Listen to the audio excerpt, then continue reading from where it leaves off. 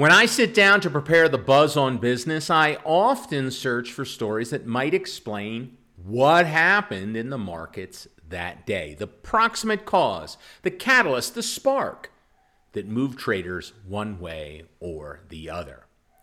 Sometimes I find it. Most times I don't.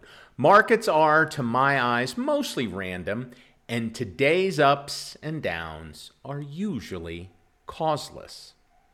But today, as I searched all, and I mean all, of the stories that attempted to explain why stocks were down a lot, and down on good volume on Friday, well, they were just wrong. Good morning. This is your Financial Animal Buzz on Business for Monday, October 23rd, 2023. My name is William Walsh. The Dow Jones Industrial Average had a bad day on Friday. It was off 287 points, 0.9%, and closed at 33,127. The S&P 500 was off 1.25%, 54 points, and it closed at 42.24. The NASDAQ Composite dropped 1.5%, 202 points, and begins the week below 13,000 at 12,984. If nearly every market analyst is to believe, the story is interest rates and the pain trade in bonds. Stocks fell on Friday because of interest rates.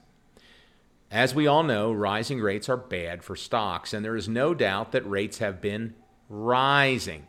They've been rising pretty much since 2012 or 2013, and after coming in dramatically during the pandemic, they have been rising pretty much nonstop for about 2.5 years. Since 2013, when rates started going up, since 2013, the Dow has soared from about 13,500 to over 33,000 where it stands now. And it is over 1,000 points higher now than it was in March of last year when the Fed started its present tightening cycle and rates started moving up in earnest. Stocks can go up when interest rates go up. And get this, rates were down. Let me repeat that. Rates were down on Friday. The news. Go figure. So with that off my chest, the yield on the 2-year Treasury was off almost 9 ticks and closed at 5.077% on Friday. The 20-year closed at 5.290%, off 5 basis points. Oil, which has been in a bit of a mini rally of late, was down 85 cents and closed at $88.28 a barrel.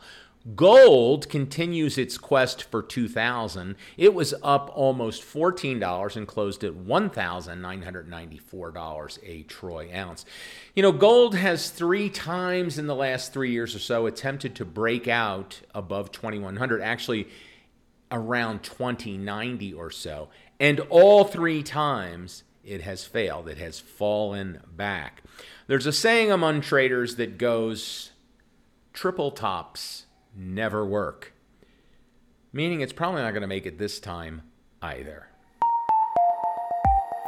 Next week looks to be yet another busy week for economic news. We get a raft of housing data on Tuesday, and the first hint of the economic growth rate in the most recently completed third quarter on Thursday. Stay tuned.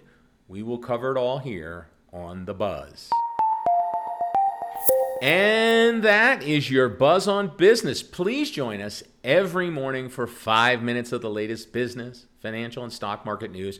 And don't forget our premium episodes, where each week we cover a story or topic that has been in the news that might affect you, might affect your finances, might affect your investments. But we don't cover it over the last 6 hours or the last 6 days or even over the last 6 weeks. No. we take a look at the story or the topic over the last 60 or 100 years so you can put the news in context, be better informed, and make better decisions. This week, we've just put up a story where we look at inflation, again, over the last 150 years, really since the end of the Civil War. You will not want to miss it. This week, we're going to put up a story on the indexes like the Dow, like the S&P 500, like the NASDAQ Composite, and many, many others. Where they came from, how they're calculated, and what do they mean. It's just for our premium subscribers, however. A premium subscription is just a minuscule $2.99 a month for these 4 extra episodes, one each week. There's a link in the episode description where you can learn more. Regardless of how you find us or how you subscribe, we hope you will join us. For FinancialAnimal.com, I'm William Walsh.